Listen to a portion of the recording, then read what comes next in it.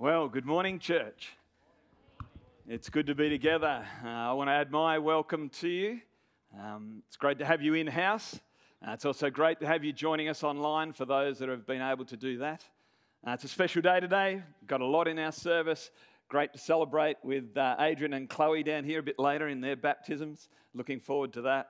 It's great to have some family and friends and connections here celebrating with us. This morning, as we continue with our Great Expectations series, I want to start by asking you to consider 4 things. What has God said to his church? Who are we at Hume Ridge? And how has God positioned us in his kingdom work? And then finally, what does that mean for you and for me? I'm going to invite you to pray with me now. Our Father God, we've just sung of your goodness, how good you are to us. We want to celebrate all that you are doing and have done, and also look forward to what you want to do in and through your people here and beyond. Father, may we be challenged, may we be encouraged, may we be refreshed in our journey of following after you as we share in this time together this morning. Take the words that you've laid on my heart, may they be words seasoned by your Spirit that may speak into each person's heart, and that we may be able to take something from here this morning that would change our life and change the lives of the others around us. We ask for your blessing. In your Son's precious name we pray. Amen. Amen. God is able. 2 weeks ago, Brendan launched into our series, and he mentioned that we live in the tension between great expectations and the reality of our lived experience. He said our greatest disappointments come from unmet expectations or unrealized expectations. When it comes to expectations of church, we develop these from 3 things. From what the Bible says, and we'll talk more about that this morning, religious traditions, where we need to be careful that the way we do things doesn't become more important than why we do those things. And then our personal experiences, the way that we have experienced church, the things that we've been exposed to in our journey of faith, what we've encountered. And he finished by saying that having great expectations in God is well-founded. We know that he is able. We know that he is reliable and he is loving. He is good. And we've just sung that. Then last week, Ross moved on and he talked about being uncomfortable in church. He mentioned a Christian author by the name of Brett McCracken, who, when writing down a number of pages of thoughts about what makes the perfect church, he came to the realization that when he looked back over it, that his focus was all about me. But it should have been about understanding God more and meeting him where he is at. He spoke about hospitality, and that real hospitality is treating a stranger like your brother. He spoke about family, and that the church is more than just meeting together. We are brothers and sisters. And then he finished and drew our attention to prayer. And prayer is how we can understand God and meet him where he is. Today, my tagline is count me in. God is able. Church can be uncomfortable, but count me in. What has God said to his church? The church isn't our idea, is it? We might have built buildings and we might have programs and events that help connect people with God, but church was God's design. It was God's plan for his people. He describes the church as a number of things, but he describes as the bride, as the body, as a building built on a solid foundation that cannot be destroyed. And he speaks of it as a family. And in all of these pictures, we're called to demonstrate and to declare the grace, and the truth about Jesus. Have a look with me in Acts 2 as we see a description of how the early church functioned. In Acts 2, verse 42, it says, "They devoted themselves to the apostles' teaching and to fellowship, to the breaking of bread and to prayer. Everyone was filled with awe at the many wonders and signs performed by the apostles. All the believers were together and had everything in common. They sold property and possessions to give to anyone who had need, and every day they continued to meet together in the temple courts. They broke bread in their homes and ate together with glad and sincere hearts, praising God and enjoying the favor of all the people. And the Lord added to their number daily those who were being saved." There it is. Let's just do it. Pretty clear. That's how the early church did it. That's how people came to know Jesus. Nice if it was as easy as that. There are many other scriptures throughout the New Testament where God describes how his church should function, what it should look like. What is he saying to his church? How were they to demonstrate and to declare the grace and truth of Jesus? Here are just a few of them. And I literally have just pulled out a few from the New Testament. In Ephesians 4, they were called to live in peace with one another and to make every effort to do that. In Philippians 2, they were told to have the same attitude as Christ, one of humility and sacrificial love. In Matthew 28, they were called to go and to make disciples.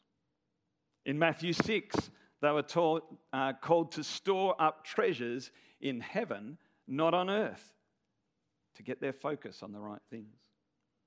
In Romans 12, they are called to not conform to the pattern of this world, but to be transformed. And in Hebrews 10, they were called to gather together and to not stop doing that.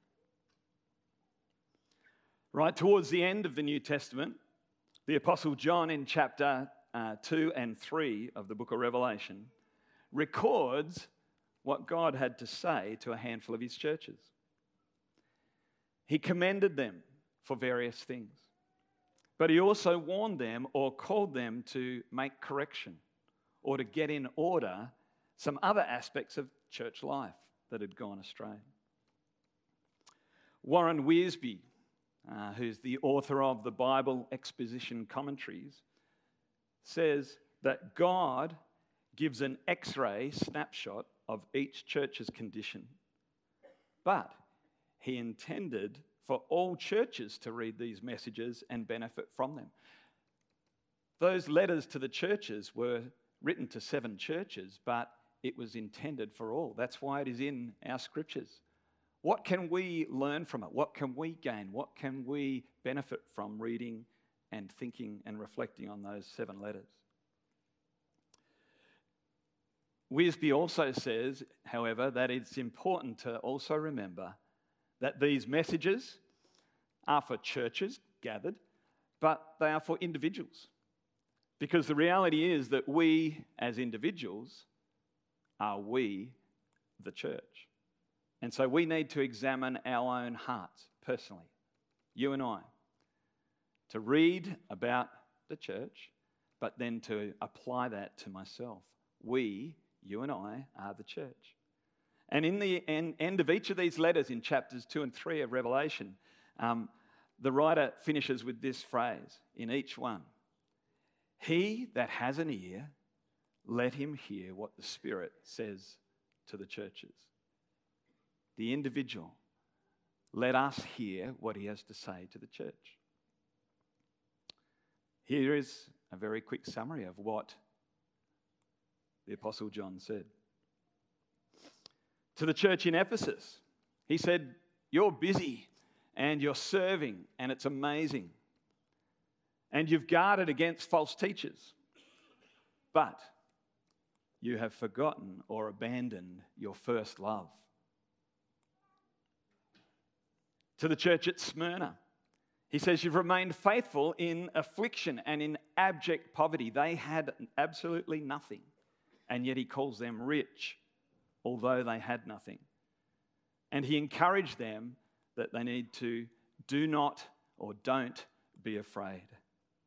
Remain faithful throughout the difficult time. To the church in Pergamum, he says, you have been courageous and you have remained true to God, but yet you've compromised and you've accepted some false teaching, a challenge to be careful. To the church at Thyatira, he says, you've persevered, but you've tolerated sexual immorality and idolatry. You've allowed something else to take God's place. To the church in Sardis, he says, you trusted in your old reputation. You've become comfortable and content. You're living in the past or celebrating past glories. You need to repent and strengthen what little remains. Don't live in the past experience. It needs to be something you're enduring in right now. To the church in Philadelphia, he says, you have struggled, you have little strength left, but you have remained faithful and you have patiently endured. And finally, to the church in Laodicea, he says, you're lukewarm. That's a pretty awful image, isn't it? Lukewarm. He says, you've lost your concern for the lost. You've become reliant on self, not God. You need to sort that out.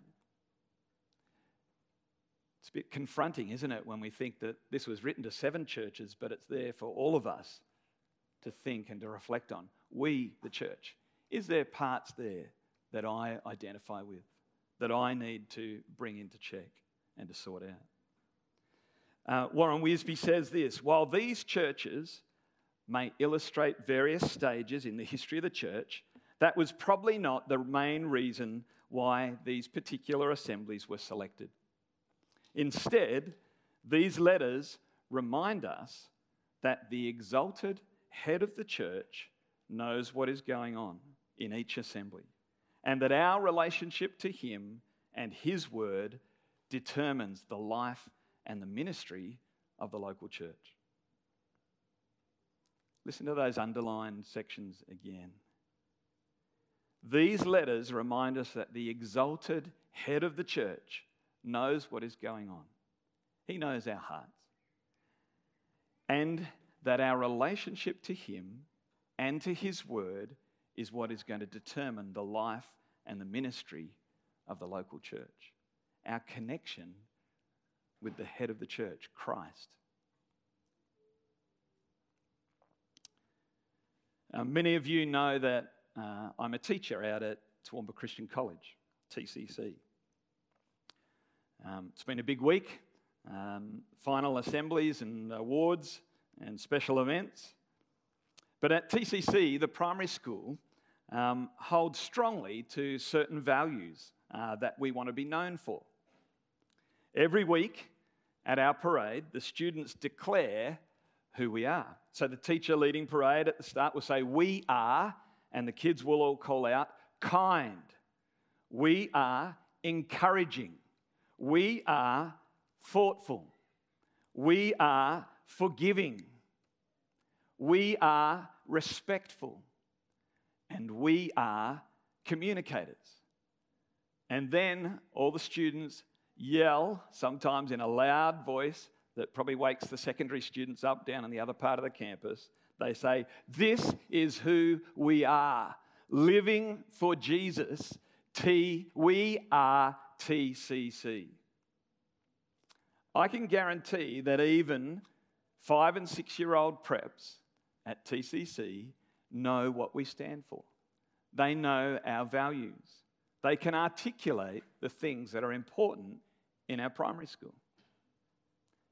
Now, living it out is a different practice, and it's another step. But they can articulate it, and they're on their way. They are working hard on it, and I should include the teaching staff as well. They know who they are. Can I pose the question to us? Who are we? What about you and I here at Hume Ridge? What are our values? What are we known for? Some time ago, we tried to articulate some of the things we believe were important to us as values. I want to ask, are we faithful? Are we trustworthy? Are we generous? Are we inclusive? Are we relevant? Does the demonstration of our faith make sense to others and draw them closer to knowing and loving the God who knows and loves them? Are we knowing God and His Word? Are we growing as followers? Are we showing and sharing the grace and the truth of Jesus? Recently, one of the elders asked the other board members to consider what we loved about this community, this church, Hume Ridge. We're still discussing this together, but I wrote down the following things. I said, I love that multiple generations worship and serve together with a mutual respect. I love that we are generous when asked, or when a need arises, it is met. I love that we have an effective, proven, and inclusive youth work and children's ministry. And incidentally, I'm so grateful that my kids have been and continue to be a part of that. I love that being a larger church allows for many and diverse ministry opportunities. As I thought more about who we are at Hume Ridge, I believe that Hume Ridge is on a journey and we're growing. I believe that we are embracing cultural diversity and accepting others. I believe that we're engaging practically and powerfully with youth. Ross has said that you would be hard-pressed to find another group of young people as diverse and different as our youth work anywhere. In fact, this week, 260 of them will go to a camp. And it's a comment that has been made about them often. Where is this group from? Who is this mix of people? And why are they all getting on so well? I believe we're experiencing growing unity as a congregation. We're meeting needs within our community, physical, emotional, social and spiritual needs. And I believe we have eyes to look outside and beyond our four walls. I think we are knowing God, not just about Him, but we're making connection with Him. I believe we're growing as followers. Just this year, we've seen over 30 people come to a place of wanting to be baptized, taking another step in their growth as a follower of Jesus. I think we do show the love of Christ in our actions. I believe we are sharing the love of God in our message and in our word. God is at work and we're moving. Are we there yet? No way. We have to be honest. We're on a journey, but God is taking us and molding us and shaping us, and we are moving. And that is exciting. Just like the kids at my school, they know who we are at TCC and they're learning to live out those values in everyday life. My prayer is that we know who we are. What do we value as Hume Ridge? We have more to do, but we need to be grateful and thankful for what God has already done and is doing. I was so glad that that song, The Goodness of God, was sung just before I started to speak. I want you just to pause for a moment and have a listen to what one of the other elders in our team has to say about Hume Ridge and his family. Well, my wife Beck and I have been a part of Hume Ridge for quite a number of years now. We call it our church family at our home. We've had such an amazing experience here, building relationships with people and being able to serve in many different areas. And just, I guess, for ourselves, just to see our own faith grow and our own experiences of God and seeing God work in other people around the church has been amazing. When we had kids, it really made us have a think about what the church not only meant for us, but what the church meant for them, and I guess assess for ourselves what we wanted the church experience to be for our kids. As they've got a bit older, it's been really amazing to see them get involved in the programs that are run by Ross and Bagel and Kelsey and the rest of the crew, and just to see them find their place and to find not just that they have a place here, but they can take ownership of it as their church, and not just mum and dad's church, but their church. I think back to the family service just a few weeks ago, and it was just amazing to see not just my kids up there, but just such a amazing, diverse range of kids up there from all sorts of backgrounds, just really coming together and declaring the truths of Jesus in a place where they've been able to learn about who they are in Christ. And that was really exciting to me. It was really exciting that was my kids' experience of being a part of a church. I think till later that day, and we came along to the 5 p.m. prayer service, and if you haven't been along to one of those, I strongly recommend it. But to see, again, not just my kids, but a lot of young kids be a part of different groups of different generations, coming together just to pray together, pray for each other, pray for our community, and to pray for the world around us.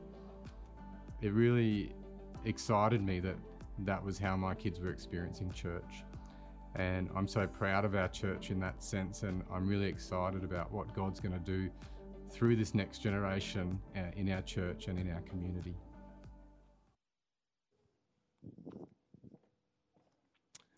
How good is that to see those images? And I echo Paul's comments there.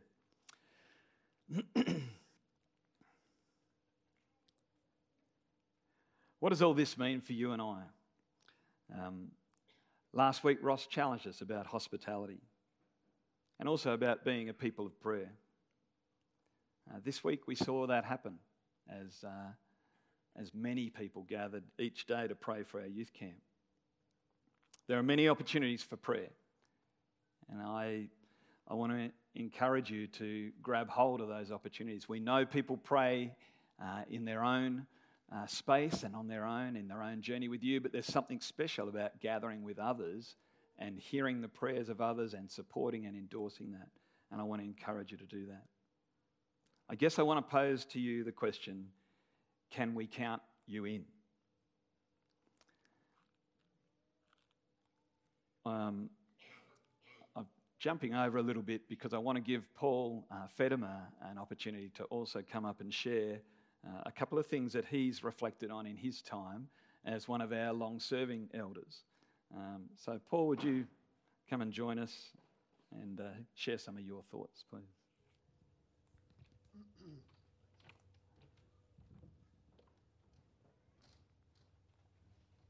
Morning. God is up to something, and he's inviting us to join him in what he's already doing. Around July this year, we sold our house in Rangeville in view of our pending move up to the Sunshine Coast in the new year. And that meant for our life group that we needed to find a different place to meet for the 4th term. And rather than get them to travel across to the other side of town where we're now living, spoke to Jenny Saville and asked her if it would be possible for us to meet at the church and run our life group out of the church. And she said that'll be fine. So I said, we meet on a Tuesday night. And she sort of said, yep, that should be good. You realise that there are 2 other groups that meet here on a Tuesday night. A young adults group meet up in the loft, and then there's Ross's Year 13's group that also meet here. And but she said we'll be able to find you a place where you'll be able to sit and run your group without too many interruptions. And for the purpose of this exercise, we'll call our group the Dinosaurs. And that's that we are a mature group, not just old. So we come to church. We'd arrive here a bit before the younger people, around 7. We'd have our supper, and then we'd move into our room, the welcome lounge up there, where we'd shut the doors and we'd go into our room and do our study. And as the young people would enter the church, and I'm sure Ross has already tuned them up, saying, you realise there is another group meeting with us, an older group, dinosaurs, in the room there, so just be respectful. And we did that for about 3 weeks, and then my wife, probably divinely inspired, spoke to Ross and said, we'd like to host the young groups supper for a night. And without talking to the rest of the group, Ross agreed, thought that was a great idea. So she came back into the group and said, we're going to be hosting the young adults supper. And a look of horror and fear on the faces of our group initially, possibly how we're going to feed this young, energetic, with healthy appetites group, and the other, what are we going to do with them? What are we going to talk about? But yes, although there are many things that we don't have in common with these young people, there is a lot that we do have in common through our relationship with Jesus. Brendan made a statement 2 weeks ago in his message, and it's been used by Churches of Christ. I've heard it a number of times before. And it sort of goes, in essentials, unity, in the non-essentials, liberty, and in all things, love. As our attention is directed away from ourselves and directed towards Jesus and his mission, our vision of life changes. We have a different perspective on life. Jesus is shaping our lives, and we have an eternal perspective, as Graham Jones spoke about in his message, where we see things through a different lens, and we see people differently as well. So this is what happened on that Tuesday night experience with the young people. It was a true blessing for everyone involved to see the young and the old coming together. And it wasn't that scary, was it, Dion? And there was plenty of food for everyone as well. So now, personally, I have the names to match some of these young faces. Aidan, Jared, Reese, Lecoq, Rowan, Braden, Tegan and Mohammed, just to name a few. I can pray for these young people. Pray that God would grow them, encourage them, equip them, and use them in his mission to reach the lost. I could also pray that God would raise up future leaders out of these young people, leaders that will lead this church. Another thing that was quite evident from our conversations and observations was the fact that these young people were very relaxed and comfortable coming here on a Tuesday night. Some of them I spoke to, it was their first time. Others had only been coming along for a short time. But there was a real sense of belonging and being accepted for who they were. And Ross promotes this so well in all that he does. And I believe this is a biblical principle, as Jesus himself was one who hung around with the ones that weren't part of the religious groups, the ones that were different, the ones that weren't accepted, and he was criticised for what he did. This probably marries up with how Jenny and I became Christians ourselves, having not grown up in a church and become Christians later in life. We met a group of people who were genuine and loving and loved us as Jesus would. And in this place of belonging and trust, the work of the Holy Spirit, the gospel message can be presented, and through this, lives can be transformed and shaped by Jesus. Now, we're all on that journey, but we're not there yet. And I believe, as Mike spoke, that the prayer meetings last week were another example of young people coming together, different nationalities, different races, coming together with one thing in common, Jesus at the centre. And it's such a blessing to be part of these meetings.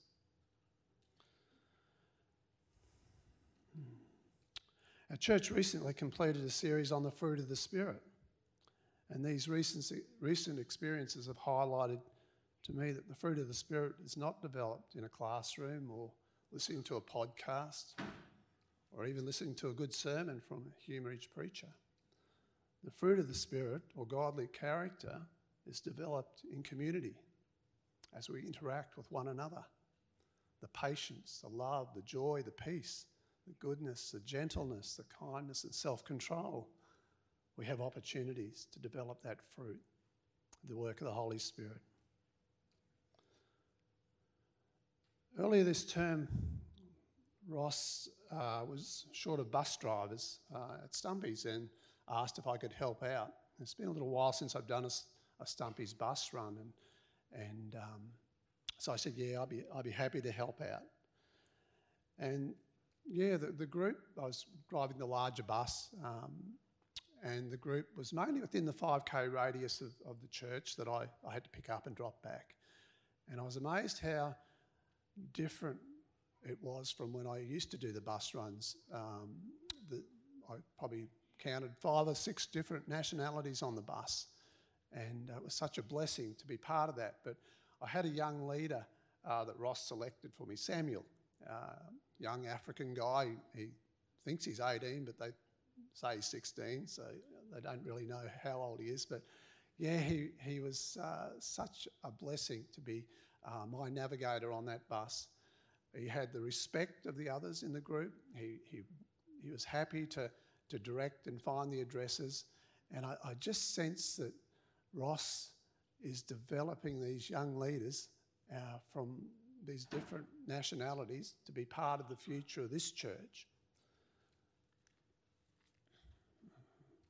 So we're seeing it at Stumpy's, we're seeing it at youth, we're seeing it at homework health and English classes. My great expectation for the future is that as we continue to reach out into our communities and serve,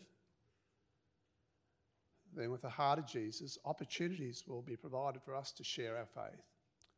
And Humeridge Church will more and more be a reflection of the community we are ministering to in the future. And young leaders and pastors will be part of this church from other cultures, and they will draw people into our church. So we're thankful to be part of this church. Jenny and I have been here for 21 years, and we've been blessed by our time here. We've been thankful for the leadership, and right from the start when we were here, it was obvious that the leadership of this church practiced what they preached and led by example, and that has been a blessing to us. Thank you.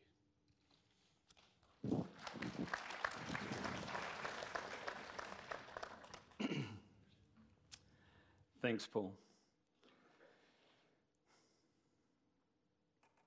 In my early days as a leader here at Humeridge, we held a ministry expo before this auditorium was built. And all the volunteers and ministries had the opportunity to promote the things that they did and how people could get involved. I remember the excitement, the enthusiasm around the whole gathering. We celebrated what God had done and still wanted to see Humeridge do as a community. People signed up to serve in new areas. They discovered that there were needs and opportunities that they were not aware of before. People made new connections with other members of this faith community. It was an awesome day. People have said we should do that again. Maybe we should. But you know what? We don't need a ministry expo to be a part of what God is doing. There are opportunities galore. The encouragement is to step into those opportunities, to step up, to be a part of the things that you've heard about and that you know about. Don't wait until a new year comes to make some resolutions. Make it now, today. I invite you to say, count me in. I want to be a part of what's happening here. Humeridge is just not a church. It's not the only church. My prayer and my hope is that you would say, Humeridge is my church. Because you've seen what God is doing, He's at work in you and through you as we fulfill the Great Commission in this faith community. And I hope you can say it's my church because you love it.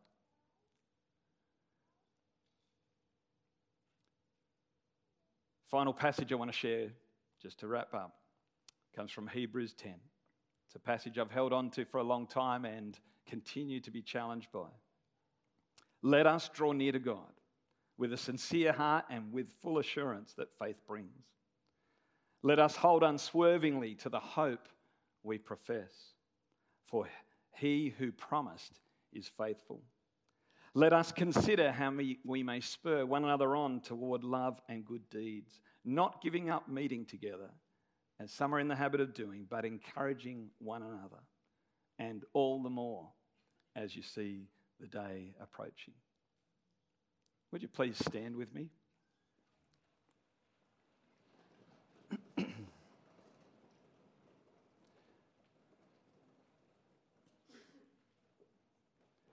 2 weeks ago, Brendan finished with these verses from Ephesians chapter 2.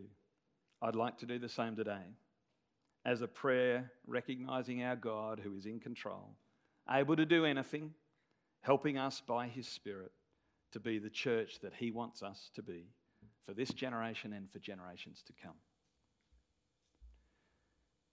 And now to him who is able to do immeasurably more than all we can ask or imagine, according to his power that is at work within us.